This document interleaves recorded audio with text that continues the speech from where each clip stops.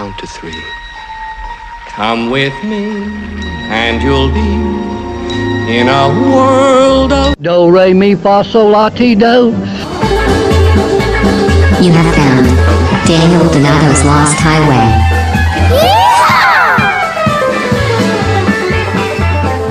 That lost highway. Yes.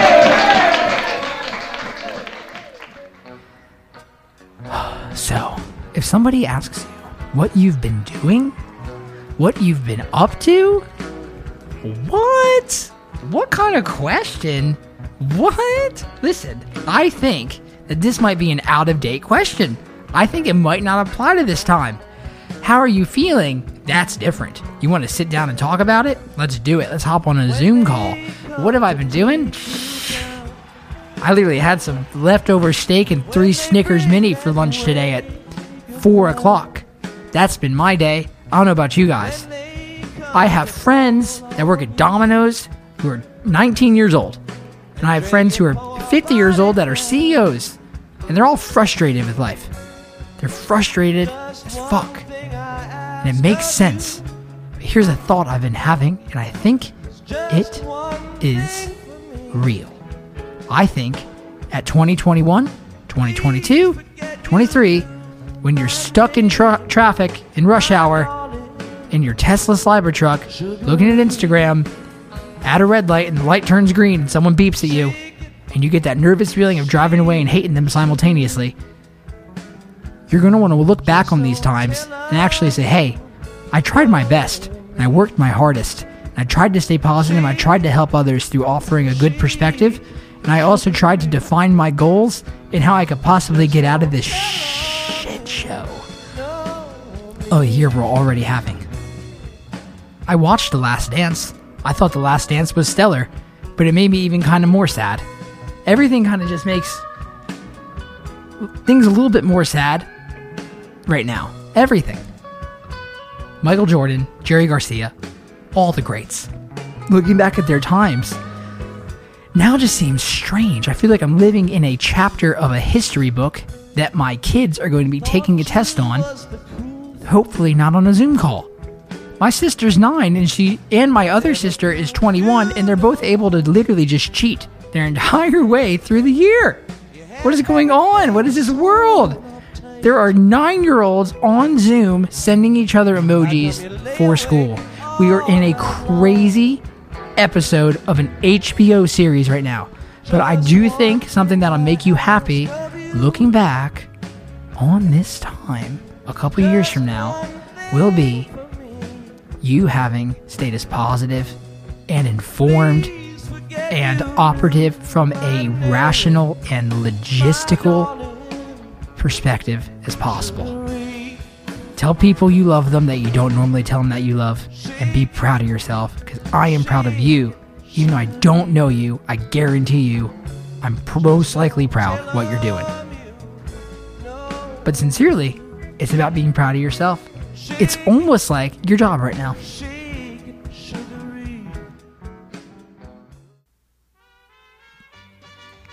Bill Miller owns and operates 7 businesses within Nashville, Tennessee. Nudies Honky Tonk, Patsy Cline Museum, House of Cards, Skull's Rainbow Room, the Frank Sinatra Museum, soon to be opened, Johnny Cash Museum, and Johnny Cash's Kitchen and Saloon. He worked with Johnny for 35 years and also was the youngest mayor to ever be elected in the state of California. Now, aside from the resume, which is absolutely wonderful of Bill Miller, he is a fantastic individual to sit down and have a conversation with.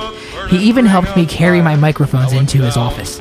We walked in there, offered me a Perrier, and we talked about his team of 300 people, the stories of his life, the concept behind building a business, the lack of fear, and the integral and crucial need to have a defined craziness and confidence in however you pursue movement forward and ambition in life.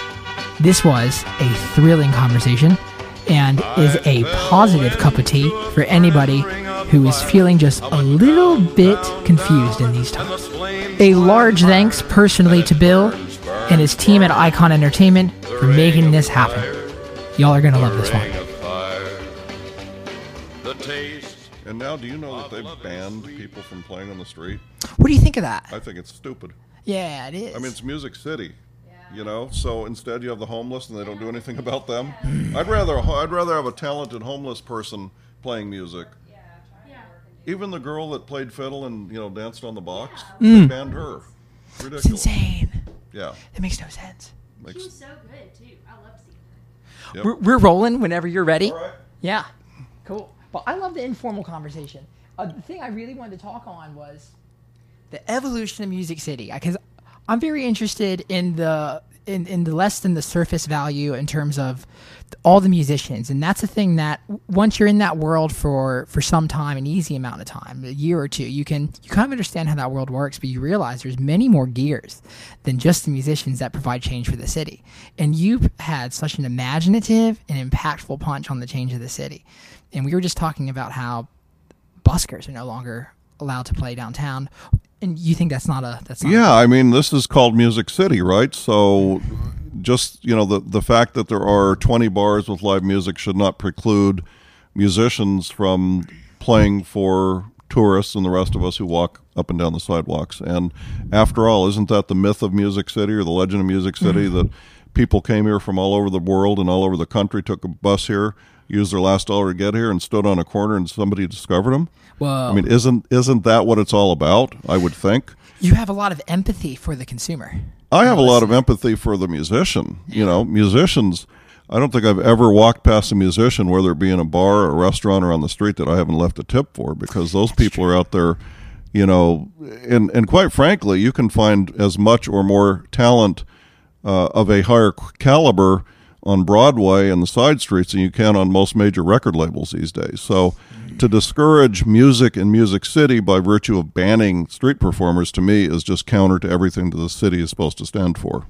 Absolutely. That's so true. What do you think turns that page in a direction that's not favorable to the musicians? Politics, bureaucracy. Of course. I have no idea where it came from. There was a mayor who came in and banned everything from sandwich boards to street musicians, thinking that it wasn't in keeping with the city's image. Well, I don't know what kind of image we want Broadway to have, but I think when there were street performers on the street, it was better than it is now. I think we've kind of, there's a lot of vagrants who have taken the place of street performers, and I don't think there's anybody who would argue that we would much rather have street performers than vagrants. Not to compare the two, of course, but when one left, it seemed like the other took over, and I think that's a shame as well. Absolutely it is. I wonder what it is. I wonder if it's the people, aside from the politics, because you see a lot of people coming down here and they expect it to be country music, but just even walking past the parking deck to get to your building, which was 3 blocks, I heard no country music. And we're not even at a prime time of traffic. Nudies has been open for not even 3 years yet. Yeah. End of November will be the 3rd year. And I thought that Nudies would be the 24/7 home to country music, classic country music. And if you walk in there, we have more history on those walls than you can see at the Country Music Hall of Fame. There are more names of classic country performers than you will find at the Country Music Hall of Fame. And ephemera and memorabilia and cars. But when we opened and we were playing classic country music 24/7, people weren't coming in. And it shocked me. And I looked around the place and I thought, this is the coolest honky-tonk in Nashville, if you ask me. Nobody else has got a $400,000 Cadillac that's totally pimped out with nudie style.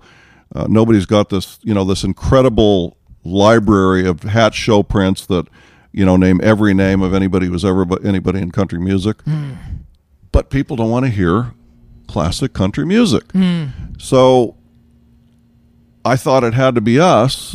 And then the manager said, well, you need to introduce more classic rock. So the more classic rock we introduced, the more people came in. And I don't know if, I know you've been in that building because you helped inaugurate it. Your amazing talent. Thank you for that. Is still living in and echoing from those walls, Daniel Donato. Wow. But the crowds dwindled when it came to country music, and it was a shock to me. Yeah. Because I'm the guy, I wanted old classic country music videos playing, And what's happened is, like anything else, by osmosis, the crowd is getting younger. I think another thing that happens is that Nashville has become very congested. They're taking all the parking lots and building buildings on them. So for older people who typically filled the bars and listen to classic country music, a lot of older people don't do Uber, they don't do Lyft, they don't do ride sharing. They want to park and they want to walk to their destination. And it is incredibly hard now and incredibly expensive to park in downtown Nashville. And that's another soapbox I should get on sometime. And I've had discussions about that with the new mayor, not only for tourists, but for musicians, for people who work in the businesses here. Where do you park? Do you have to walk 2 miles to get here? You just said you walked 4 blocks. You shouldn't have to do that. That is wild. So I think the dynamics of downtown now dictate a different reality. You're either going to ride share or you're going to pay $40 some nights to get a parking spot to come hear free music. So the free music all of a sudden costs a lot of money if you're driving. It does. So, it's Music City. I don't know that anybody ever called it Country Music City because so many different kinds of music have come out of this town. Never heard that before. But, it's very speculative. It's disappointing to me because I am fascinated by the history of classic country music. You are. I had hoped to be able to have a venue that played nothing but that, but when you're looking at 20,000 square feet and the amount of money it costs to be down here, you've got to serve your customers what they want. How do you consciously walk that line? I don't have a conscience, so I don't have to worry about that. Oh, is that the secret? I'm kidding. That's because I was wondering what the secret was. As a businessman, as a business person, it's all about survival. If I had enough money in the bank to fund a classic country nudies and didn't ever have to look at numbers and worry about the 100 people who work there and feeding them and their kids and being sure that our musicians get the best pay and the best treatment and the best benefits, then Which you do. Yeah. I would have the luxury of I would love to do that. But when you're in a city now that real estate is selling for $1,000 a square foot on Broadway, so the Nudies building now would be a $20 million building. I couldn't afford to buy it today. We got in when it was a lot less. But when you look at the overhead, it costs $4 million to build Nudies out, in addition to the $6 million for the building. So when you start looking at the numbers, and then, all of us crazy people have our doors and windows open during the summer so people can hear the music. So the air conditioning is sucked out. So now you have a $5,000 electric bill every month. Yes. It all boils down to economics. It's like everything else, unfortunately. How many employees do you presently have? Between all of the companies, how many companies is right around 300 employees. That is absolutely mind-boggling. It is. I 2 years ago, I could name every employee and their children, and some of them even their parents and their grandparents. But it's difficult now. But we have a great group. But we own Skulls Rainbow Room, which is, again, we're in Music City, and that's largely jazz. And we also have burlesque. We have Nudies Honky Tonk, which we've already discussed. We have the Johnny Cash Museum, Patsy Cline Museum, House of Cards, which is an entirely different thing than we've ever done before, and Johnny Cash's Kitchen and Saloon, which is new. Is there anything I've forgotten? Sometimes I forget. That's absolutely amazing. And then Frank Sinatra, the Sinatra Bar and Lounge is coming this year too, which is a venture we're involved in with the Frank Sinatra family. And that'll be a Rat Pack themed venue. So it's going to be something, again, very different than what we've done before. You find yourself moving in a lot of new endeavors that are less known waters to you, it sounds like. Yeah, I think, like you, when you sit in one place too long, you get stagnant, and you've got to. If you're a creative person, I know, unfortunately, I have no musical talent, but I think our talent is in creating new things, creating concepts that are really compelling. Mm-hmm. And if you sit in one place too long, you get stagnant. You got to get out and move around. You got to do new things. So, and by virtue of that, you don't want to copy anything else. If there's a trend, look for us to run from that trend. Has that been a concept you kind of always have ingrained in your DNA of operation? Yeah. I don't want to follow anybody else. I want to do something that when people walk in, they just go, wow. Like the first time I saw you play a riff on your guitar, I was like, wow, Man, you're very where's this guy kind. come from? How does he do this? You know, I was just playing before we started. I was playing Ghost Riders in the Sky that you did at Nudies, and to this day, it blows me away. Wow. Thank you. So, you know, but if you play Ghost Riders in the Sky every day, Yeah. Daniel Donato, 300 days a year, Yeah. pretty soon you're going to go, like Johnny Cash once said, you know, I don't know if I want to play it Walk the Line again, because you play it so many times, and you need that creative outlet. You need escape sometimes. So sometimes artists will just totally change what they're doing and Whoa. start over. Okay. Does that explain House of Cards? Does that explain the Frank Sinatra endeavor? I think Yeah. that, and the fact that, you know, Shannon and I, my wife Shannon, who you know our whole family, we like to travel to New York, we like to travel to California, and there are things in both of those places you don't find here. So we wanted to bring, you know, little pieces, bits and pieces of those places here. Partly selfish, so we don't have to get on a plane and go to Magic Castle in L.A., so we have House of Cards here. Magic Castle is such a phenomenon. Magic Castle is insane. I love that, yes. And I don't think you've been to House of Cards, but Not. House of Cards is every bit as magical as the Magic Castle. As a matter of fact, the Magic Castle, they're good friends of ours. And the former face of the Magic Castle is now with us, Joey Martinez, who, when you walked in the door, everybody knew Joey, and he's here. And so we've imported a bit of that, but we didn't copy it. I mean, obviously it's magic, so people could say, yeah, you copied them, but it's a different experience in many ways.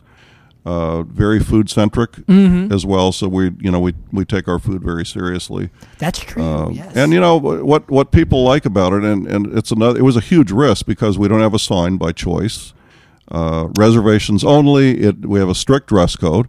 We've turned some very, very well-known musical superstars away because they didn't want to dress according to our dress code, so we turned them away. We turn people away probably 3-4 times a week. I would label that as artistic integrity. Artistic integrity, and we don't allow photos to be taken inside the venue. It's an experience. It's an experience, but you know, you can't be a rebel to go to House of Cards because you have to do it our way, not your way. Sounds like you have to be a rebel to own House of Cards. You know, I tell people Shannon and I are just two really crazy people who come up with concepts, and you know, thank God that all of them have worked so far. Have you had any terrible failures? No, I have not any terrible failures. What stops that? Like, how do you not? I mean, I don't think there's a terrible failure or a good failure. So let's just, I haven't had any failures. Oh, I love such a thing. A They're failure just things. is by its own nature, you know, a failure. So I don't think there's a good failure. That's absolutely a really positive speculation. You just said something that I think I've been trying to do my whole life, which is you said you're crazy, and you found Shannon who's And proud crazy. of it. Yes, you gotta be. Yes, it's kept you from going insane. Yeah, just like Waylon said, right? How have you made it to be? You've branded your own crazy. You've created things that have legacy that are from your own crazy concepts, and you've also made a very lucrative living and existence out of such craziness. Well, I think the people around me have the lucrative livings. I just work 24/7 to be sure they can continue to have that. Gotta hustle. That's the first one, right? These two Absolutely. ladies here, the marketing and social media department, they Really? live very good lives, and I have to work hard to be sure they continue with that. You know, don't take yourself too seriously. How so? How does that manifest? Just for you? don't. Don't start believing your own legend. What does that mean, though? It means that people will tell you how great you are, how smart you are. Bankers Totally. will tell you, you know, how wonderful you are, and you know, it could all fall apart tomorrow. You know, it could have never started. Like I said, it's two crazy people. And when I say crazy, I don't mean Looney Tunes. I mean knowing no fear, taking crazy chances, like doing House of Cards without signage. I mean, they're opening a new restaurant in Nashville every day. Yeah. And 2 are closing every day, by the way. So, you know, to open a restaurant with no signage, with a strict dress code in a town that has no dress code, with reservations only required, all of these things, it was a stupid, crazy business concept. Because everybody else, you know, they'll walk out to your car and carry you into the restaurants. Yeah. It's that competitive. They'll bring it to So you. when I say crazy, we try things that nobody else smart would probably do. So the craziness is risk, concept, and just not knowing fear. You said coming up with a concept that is captivating. How has that process been for you throughout your career? Has that process changed? Do things just kind of occur to you? Well, the Johnny Cash Museum was the first tourist-driven thing we ever did. Tourist-driven, how so?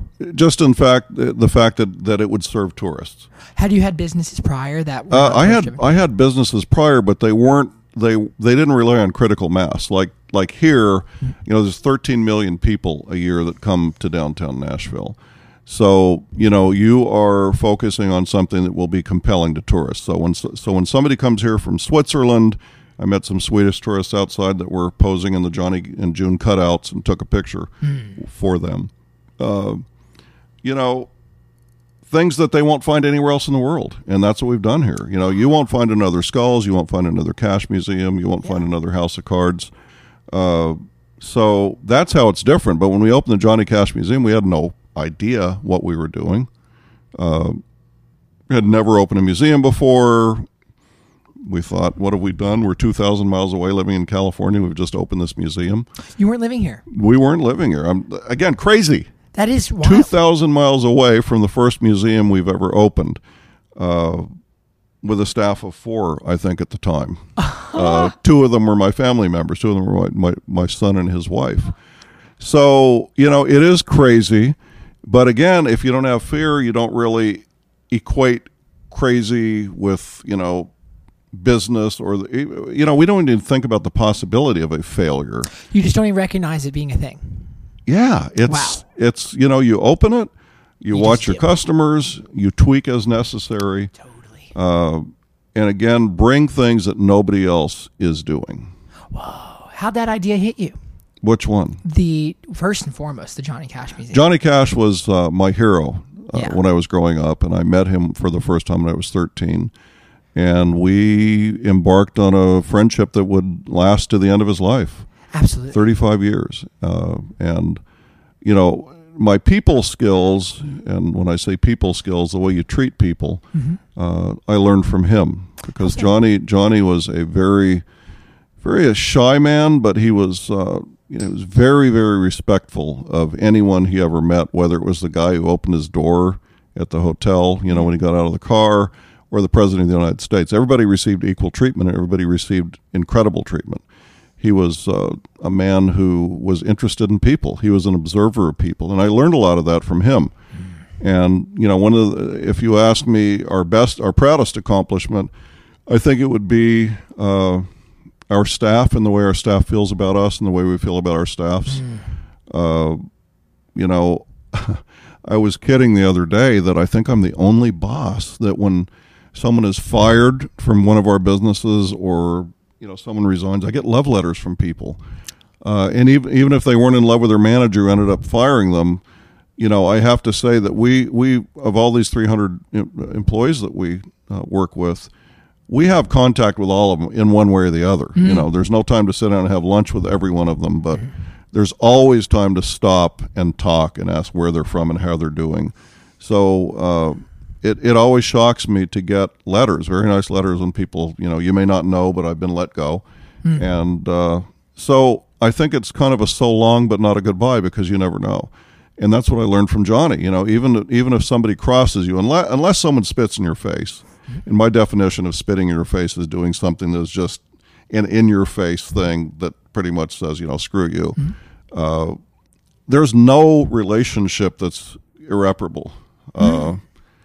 And, I can't think of 10 people that have worked for us and have gone other places that I wouldn't hire back if the opportunity arose. So I think it all stems from relationships. And that's all it's about. That. It's about people.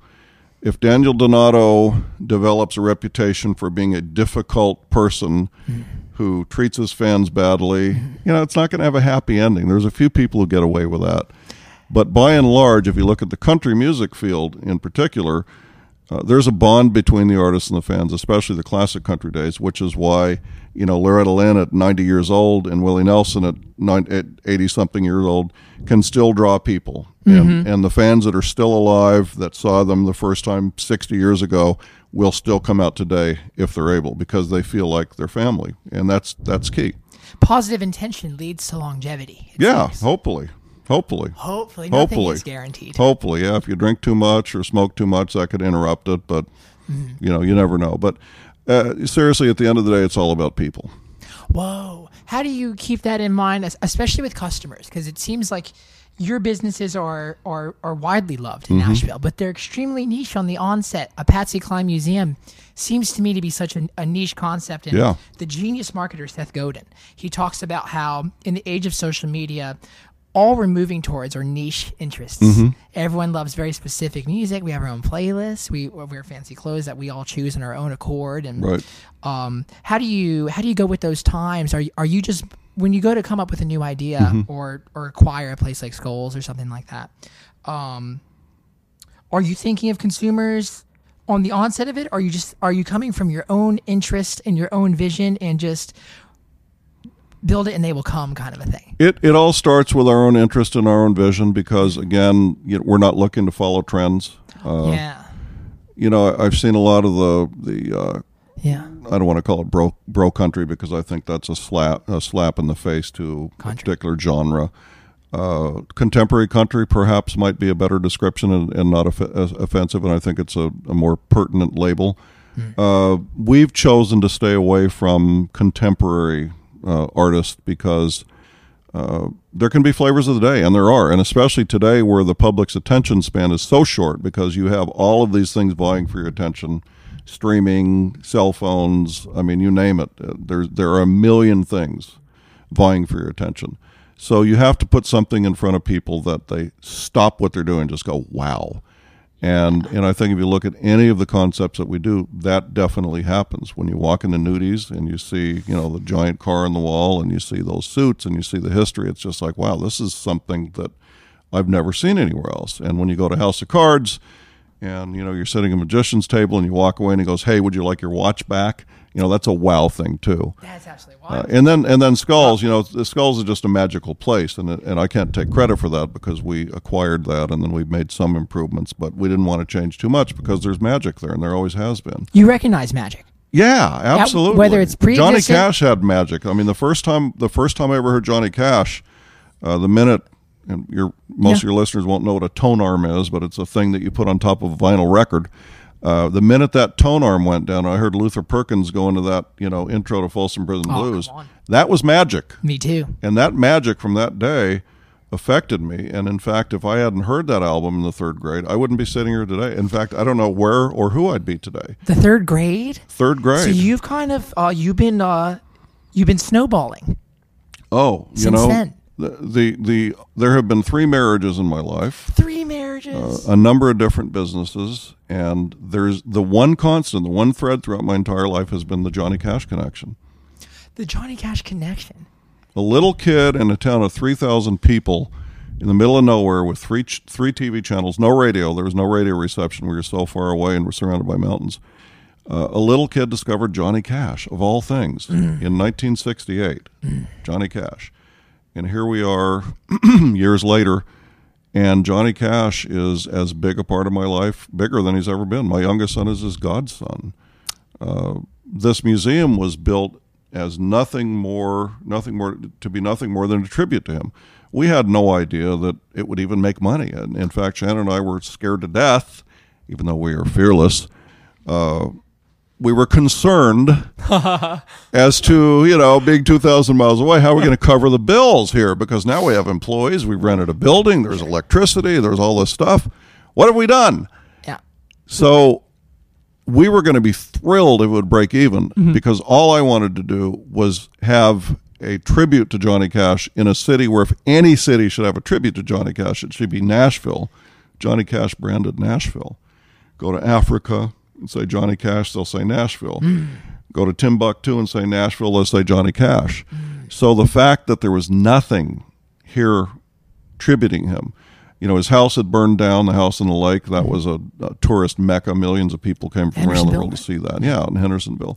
That burned down. His museum was closed down, and that office was made into condos. Country Music Hall of Fame didn't really seem to, care a lot about Johnny until we opened the museum here. I've never said that in print or in an interview before, but there you have the scoop. when everybody saw how successful this museum was, this little museum here, all of a sudden every T-shirt shop on Broadway had Johnny Cash T-shirts, where before there were none. Hall of Fame did a big, Johnny Cash-centric exhibit where before there was none, other than the one they did in the early 80s. We did it out of love, and we do it every day out of love. Whoa. And Is that what created the demand, do you think, in a weird underlying way? I totally believe in karma. I believe that, Johnny is still all around us. I know that Johnny is very, very happy with everything going on. And it's Johnny Cash. I mean, you would think by now the museum that's been open for 5.5 years would have at least plateaued and maybe, leveled off and maybe declined a little bit, because there's tons of celebrity museums that, are declining or out of business. But within the last month, we had our biggest day ever in terms of attendance, over 2,000 people. These are 2,000 paid admissions. Those are big numbers. About 500,000 people a year come, and they are all ages, all demographics, everything you can imagine. Cash fans are being born every day, literally. There's something about Johnny, and I think if you boil it down, it comes down to one thing: it's authenticity, and that's why people appreciate him. The music, the life. Johnny Cash laid his life wide open for people. Today, you have publicists when an artist goes on a binge that say, they've got hit in the head by a fan, or the cough syrup that was prescribed was too strong. Johnny would say, hey, you know what? I fell off the wagon. Yeah. I took too many pills, and I loved it, but it's wrong and it's bad for me. Instead of having his publicist cover it up, he knew that perhaps that latest stumble, that latest trip and fall would inspire somebody else and perhaps keep somebody else from making the same mistake. So that's what I think people love about him: the honesty, the integrity, and the authenticity of the person and the music. And you operate on that same fuel, it seems like. Well, you do your best. You do your best, and I think that when you come to that realization that you can be authentic, you don't have to hide anything. I mean, my entire staff here, and I think everybody that works for me, there's not two of me. Once in a while, one too many tequilas, there could be that other Bill. but I think that I'm pretty constant, and again, it just boils down. If you can be comfortable with who you are and be that person, it's the easiest thing in the world. Man, I really love that whole idea. In a world now, especially where we can kind of have these portrayed lives on social media, my whole big intention with this podcast as well is to stay true to the authentic self that is me. Why do people want to be who they aren't? I can't figure that one out. Oh, wow. Why do you want in Orange County, California? We come from Corona, California, and in Orange County, California, years back, there was this move to climb this ladder. But every rung you got to, there was always somebody with a bigger house, better car, more money. So no matter how hard you climb, and Orange County, I'm not using that as an example to belittle them, but Orange County was at the height of the what was going on in society at that time. I want to be bigger, better than anybody. I want to be bigger and better than my friends. But you find out that, you'll never be Bill Gates won't be the biggest. There's always going to be a billionaire that's got billions more than he does. So I think when you realize that, just figure out who you want to be, make it attainable. Don't try too hard. I think that's the biggest thing. Don't try too hard. How do you own 7 businesses and say you don't try too hard, though? How does that work? You just, you just let it flow. Flow. You have to be a business person. Yeah. But I think, again, I keep mentioning my people, but listeners, go to any one of my places and ask about us. Yeah. We are very non-traditional in the way we do things, very non-traditional in the management style. Sometimes I'll say to my staff, let's go have lunch, and 4 hours later we'll be finishing lunch somewhere. We just get up and leave. Wow. Be yourself. Yeah. Live in the moment. Life, and I don't want these all to sound like cliches, but I mean, this is real in my life. Life is very, very short. And if you're trying to be somebody you're not, or worse than that, trying to do it to impress other people, that's where it needs to stop. Don't try to impress other people. you can impress people by trying not to impress them, by not trying too hard. You know, anytime I sit down with a young whippersnapper business person and they pull their wallet out, instead of their baby pictures, they have pictures of a Lamborghini, I know it's time for me to get up and walk out. You know, they tell you how much money they have, where they live, you know, the houses they have, and to me that's the biggest turnoff in the world. Let me find out on my own. Don't tell me. Whoa, let the work speak for itself. Mm-hmm. Absolutely. Have you always operated on those morals? Yeah. Or is that something you learned? You know, I was young, and when I was 20 years old, I became the youngest mayor in the history of California. How did that happen? What's that? You know, crazy. What? Crazy and fearless.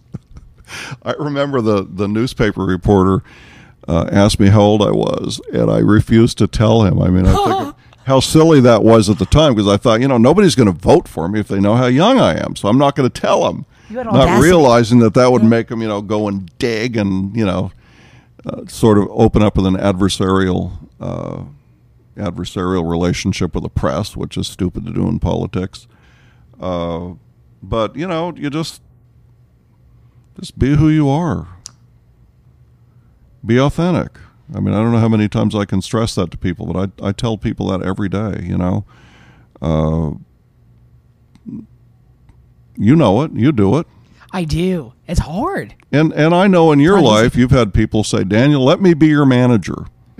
I can take you there. And then they sit you down and they want you to be somebody else other than who you are. Mm-hmm. And, you know, that works with some people, but I know, you know, your creative juices flow a lot differently. I had the opportunity to watch you over a period of time on a regular basis because we were at Nudies all the time. Mm-hmm. And, you know, you're not one of them. You're a standout. And unless you want to fit that mold, you're not going to be happy. So That's the truth. And you know, you make mistakes along the way. You have to. But you have to make mistakes. You know, Johnny Cash said you build on failure, you know, but don't look back. Do not look back. Always keep looking forward. Because all of these things that today seem like such major catastrophes when something happens, you lose a girlfriend, you know, business deal doesn't go through.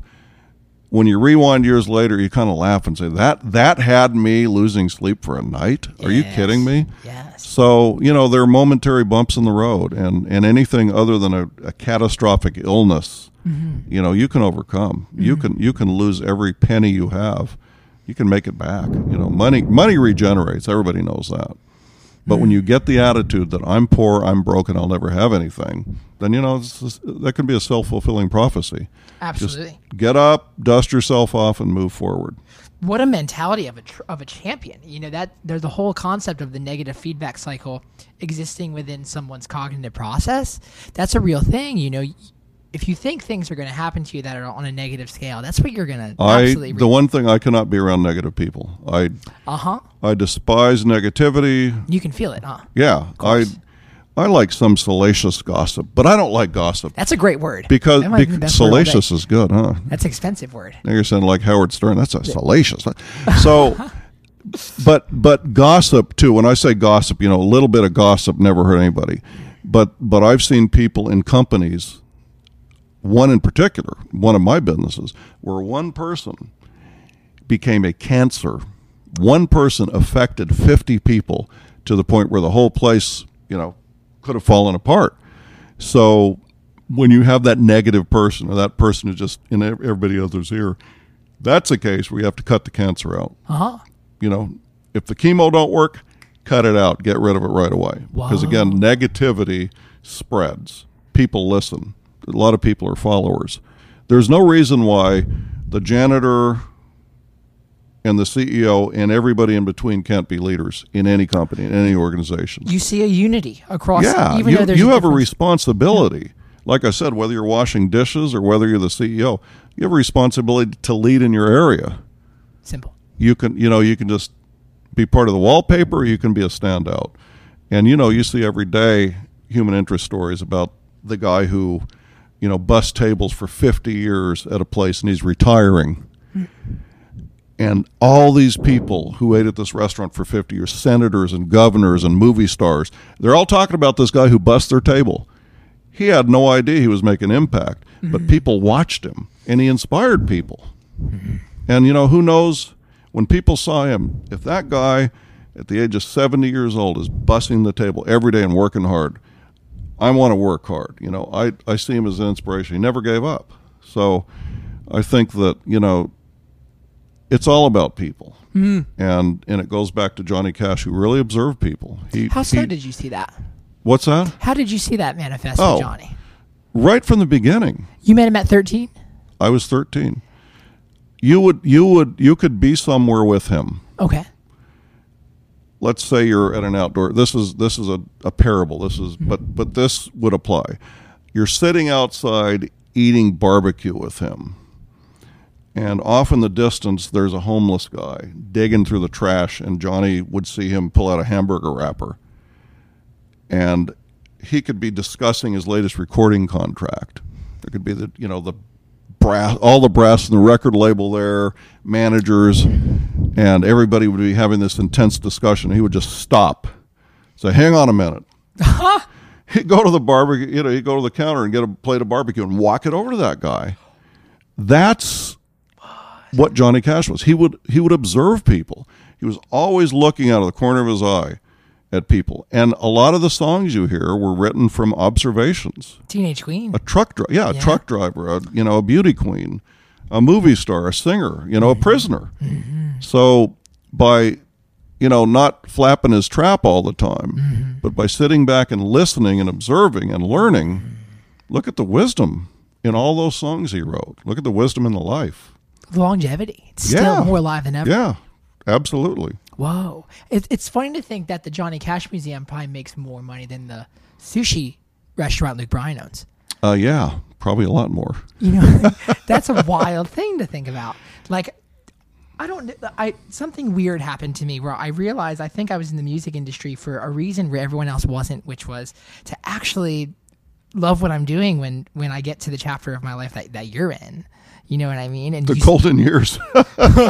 Here, I got the Golden Girls with me too. Here, no, I mean, the longevity, the morals. In a good way. If you can be the antithesis of your industry, there's another word, salacious antithesis. Yeah, I love those. We're dragging in all the words that I keep in the closet that I never get to use. This but is a great I feel one. comfortable with you, so I can do this. Wonderful. If you can be the antithesis, if you can be the exact opposite of everybody else in a good way, in a valuable way, then you're going to stand out from the pack. Yeah. And in a world where everybody is the same, everybody wants to be the same. Why not be that standout?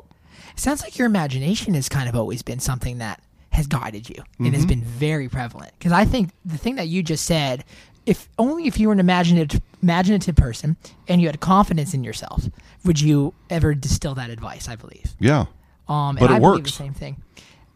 I can say that with confidence. I can say that 85% of a person's present situation is based in confidence or lack thereof. How so? There's the obnoxious, overconfident person who nobody wants to be around, and people pray for their failure. And then there's the person who's just comfortable with themselves and can talk about what they want to do without appearing to be obnoxious.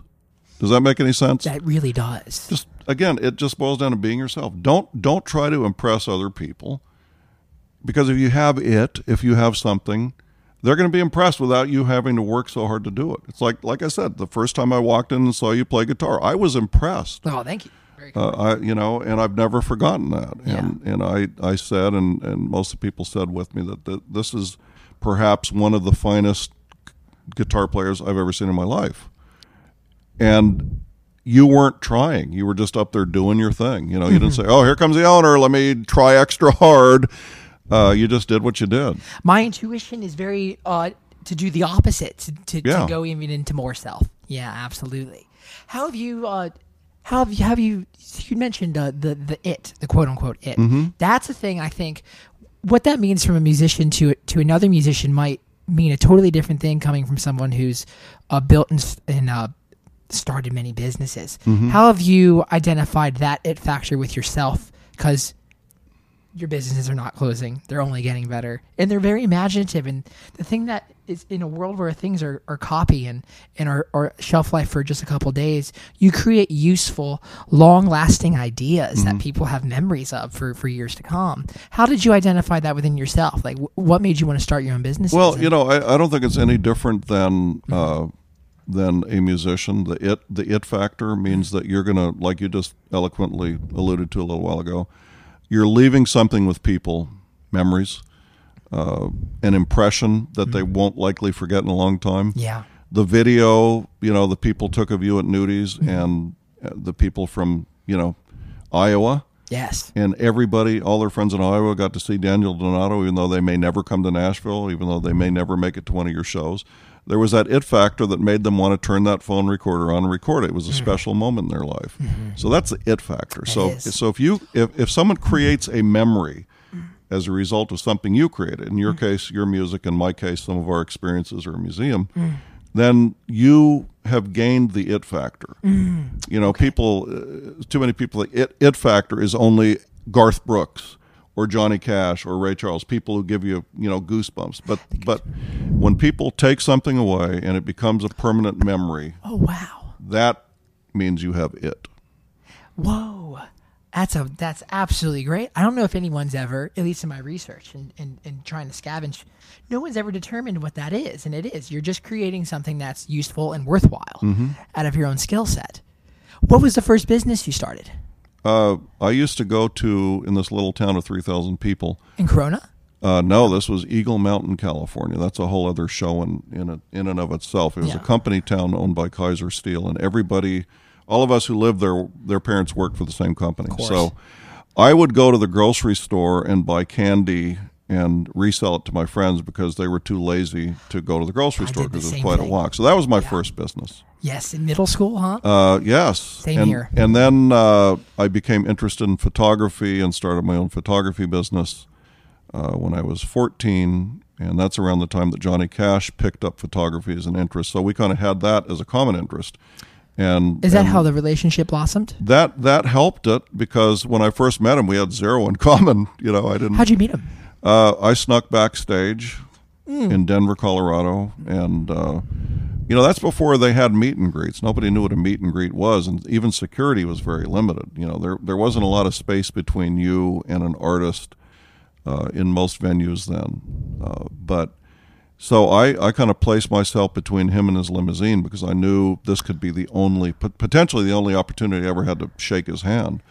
And when he came off stage, there was an exception. He had 6 uniformed Denver police officers on each side of him. And, they're walking him to the car, and all of a sudden this 13-year-old kid is standing between him and the car, and the cops are all looking at each other, and, all of a sudden it goes into slow motion. I see them all coming toward me, and all of a sudden they all stop.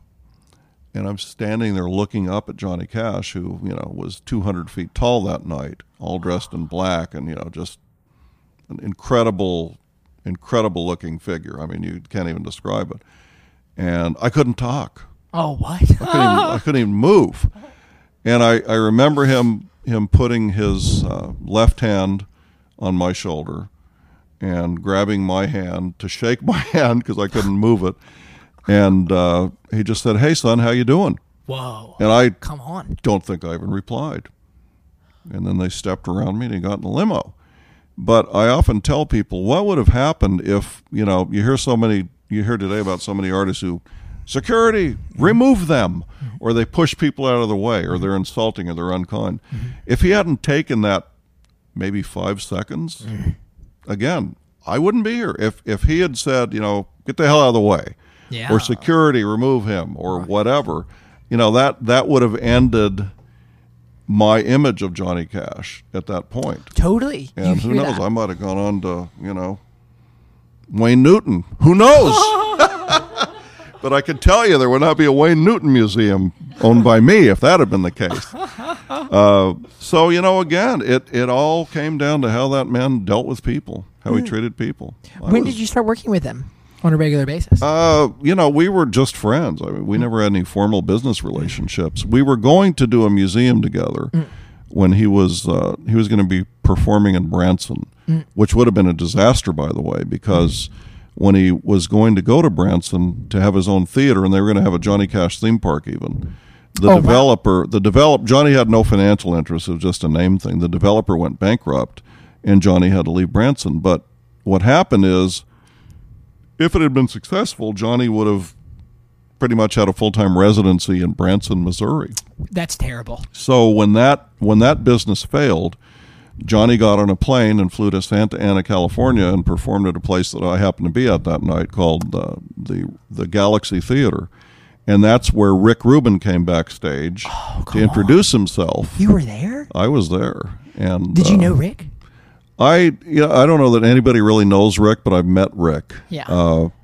But I remember all of us looking at this long-haired hippie in this long T-shirt going, what's he doing here? He doesn't look like a typical Johnny Cash fan. Yeah. Because up until then, we were having what I called the graying of the Johnny Cash fan. I mean, I was like the great-grandchild of most of the people in the audience, age-wise. Again, a great awareness for consumers. Yeah. Very much so had Cash Country been successful in Branson, there would have been no American Recording Series. There would have been, no rebirth. There wouldn't have been this last final burst, which, brought him to the apex again. So again, timing, it's definitely a God thing. You can't just take credit for all of this stuff yourself. There are bigger things at work, I think. I know. In my life, and I know there was in Cash's life too. Mm-hmm. Although we never had any, big discussions about religion, because Johnny would never bring that on anybody. If somebody asked, he would share, but if they didn't, he wouldn't. But I think you could just look at him and look at the life and see that there was something special there. Wow, that's absolutely marvelous. That's so much to process. The one thing I want to leave off with is, what is next? Are you going to keep on staying in Nashville? Yes, we love Nashville. Nashville is our home. We've lived here for about 5 years now, and we were in California all our lives, Southern California. And if you had told me, 7 years ago you're going to live in Nashville, I literally would have laughed at you. Were you already running businesses out there? I had sold a business and was sort of coasting, but, I would have gotten really, really bored. Was that not music? No. I had never done anything having to do with music or entertainment. What? But all my businesses have been very niche-y, all my life. When you mentioned the niche thing, niches are important. It's how so? Well, I mean, you can narrowcast, and you're gonna have an audience that is with you, all the time. Or you can broadcast. They can find that anywhere. But if you're narrowcasting, if you're identifying a specific audience and you're meeting their needs without trying to be something to everybody, niche is where it's at. How do you scale that then?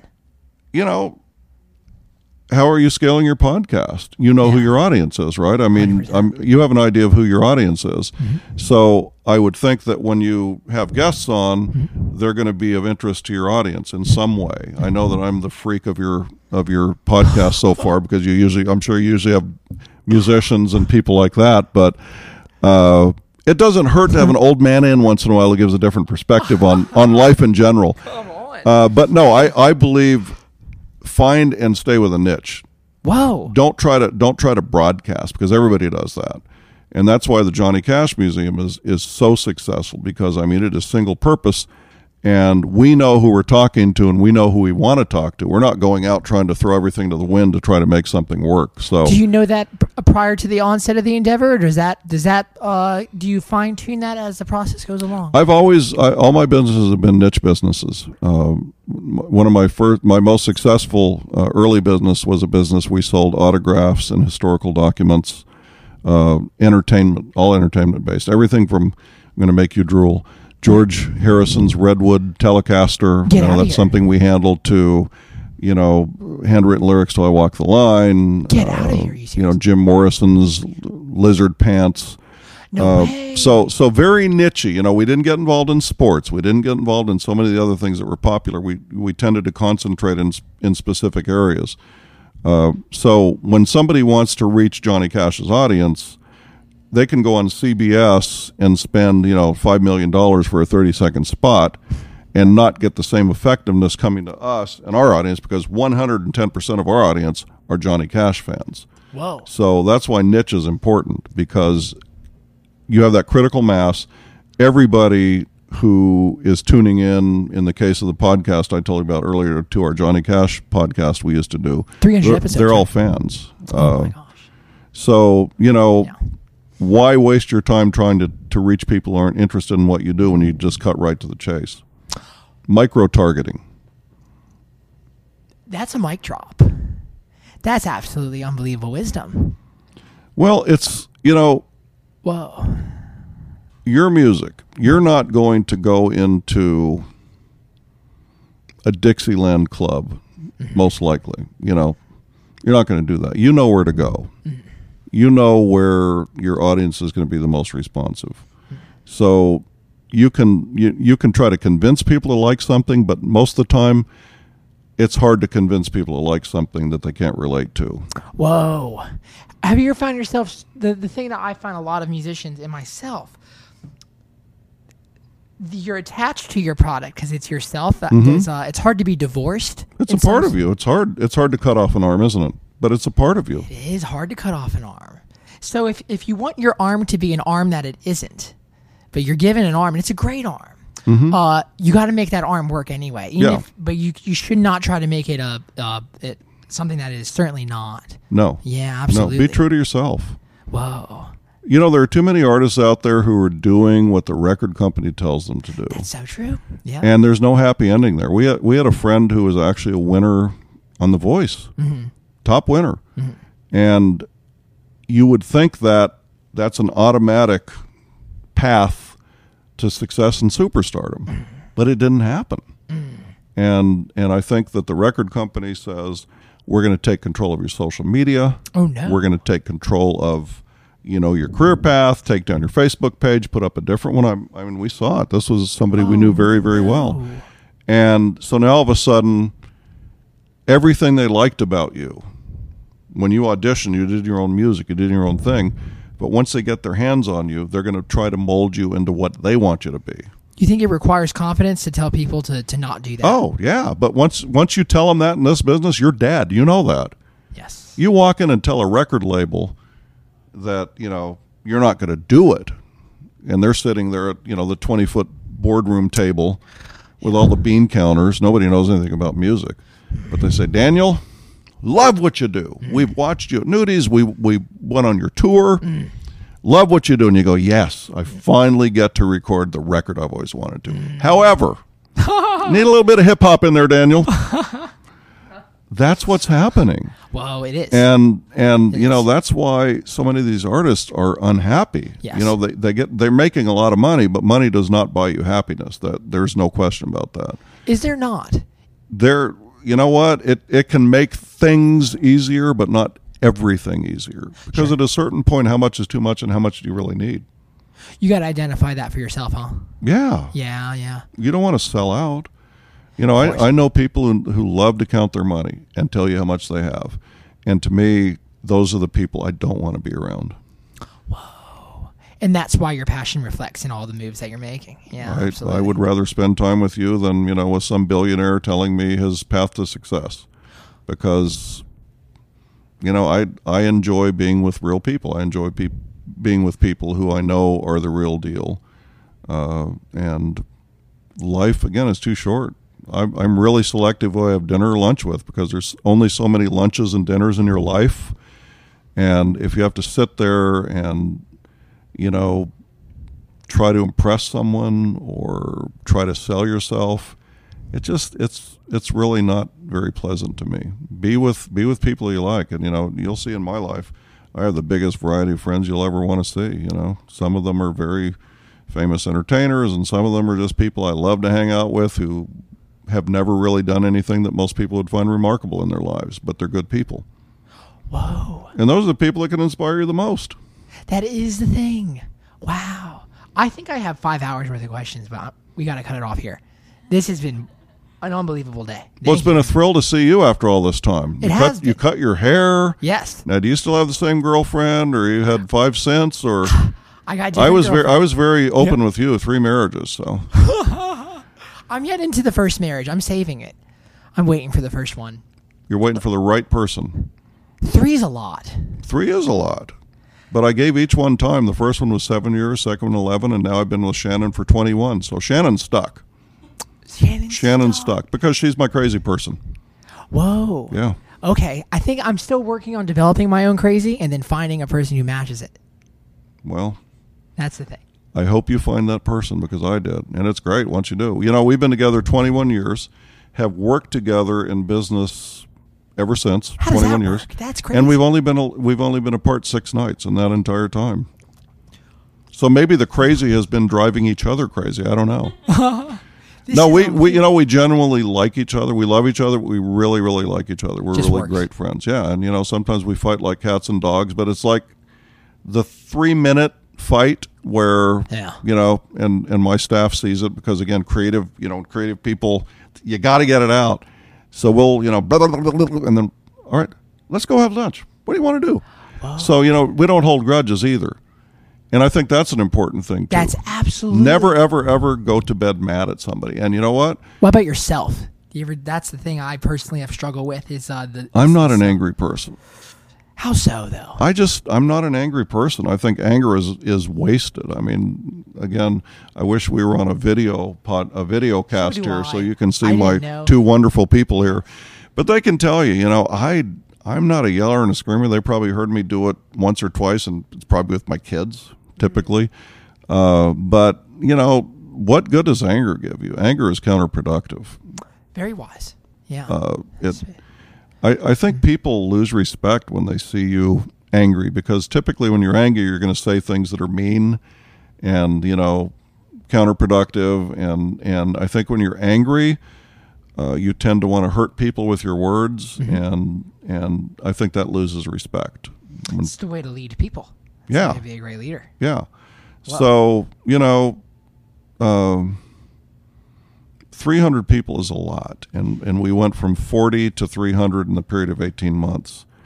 And you can't expect all of those 300 people to fit a mold because everybody's different and everybody has quirks. And, who's to say that my normal is their normal or vice versa. So you really learn a lot about people. And like I said, whether it's your bartender or your band leader or the guy who washes the dishes, I learn stuff every day. And, certain people say, well, why do you ask for other people's opinion? Look at all you've done. And I go, you know what? Oh, wow. People actually, it's a waste of time. Why do you waste time soliciting input from other people about your latest venture? Because you know what?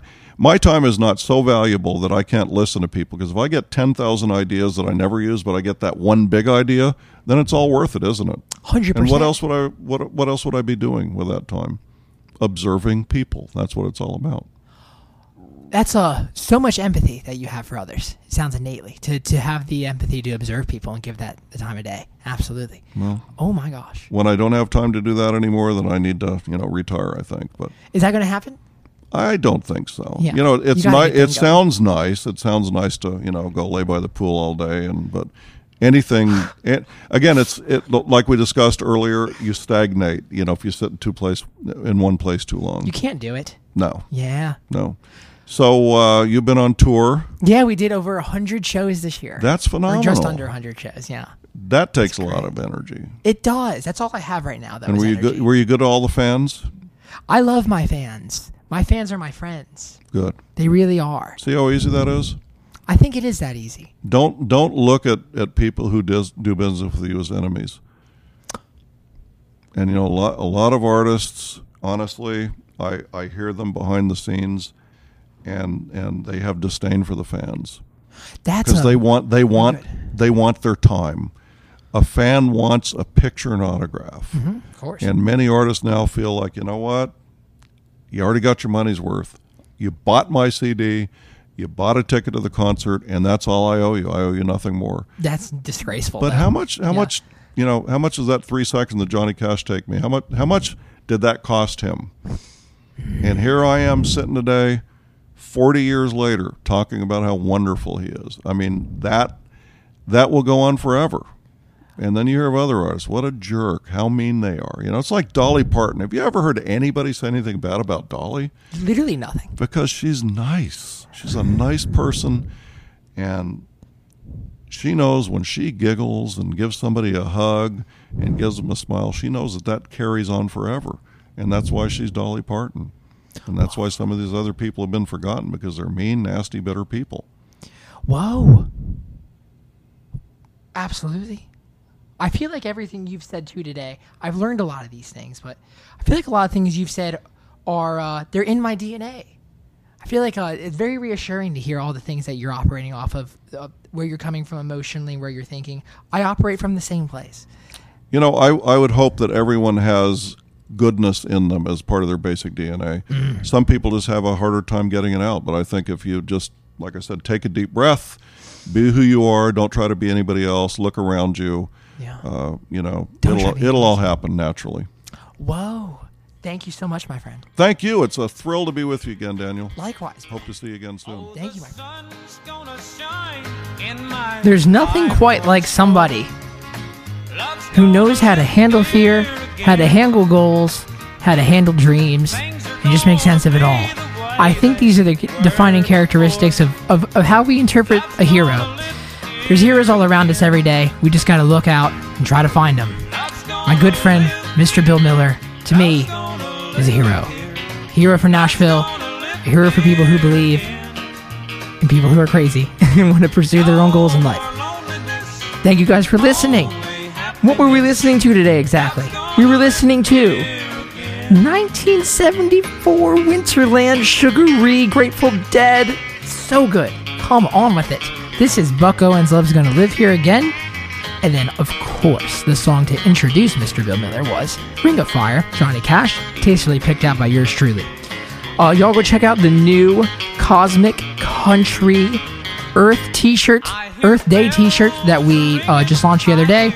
Check out the Orville Peck podcast if you haven't already. And on my Patreon page, we have tabs, new song demos that are going to be released probably never. And meditation music and classical ambient style music released every morning on there for y'all who are trying to work at your desk and not have lyrics get all up in your face and your ears and your thoughts and your imagination. Just some cosmic country guitar. Of course, no tour dates to announce right now, but I just want to thank y'all for listening and staying involved. Join the Cosmic Country Club if you feel like hopping on the train and getting involved in the weekly updates and positive quotes that I'm sending out, etc. Love y'all. Stay happy, stay positive, stay cosmic.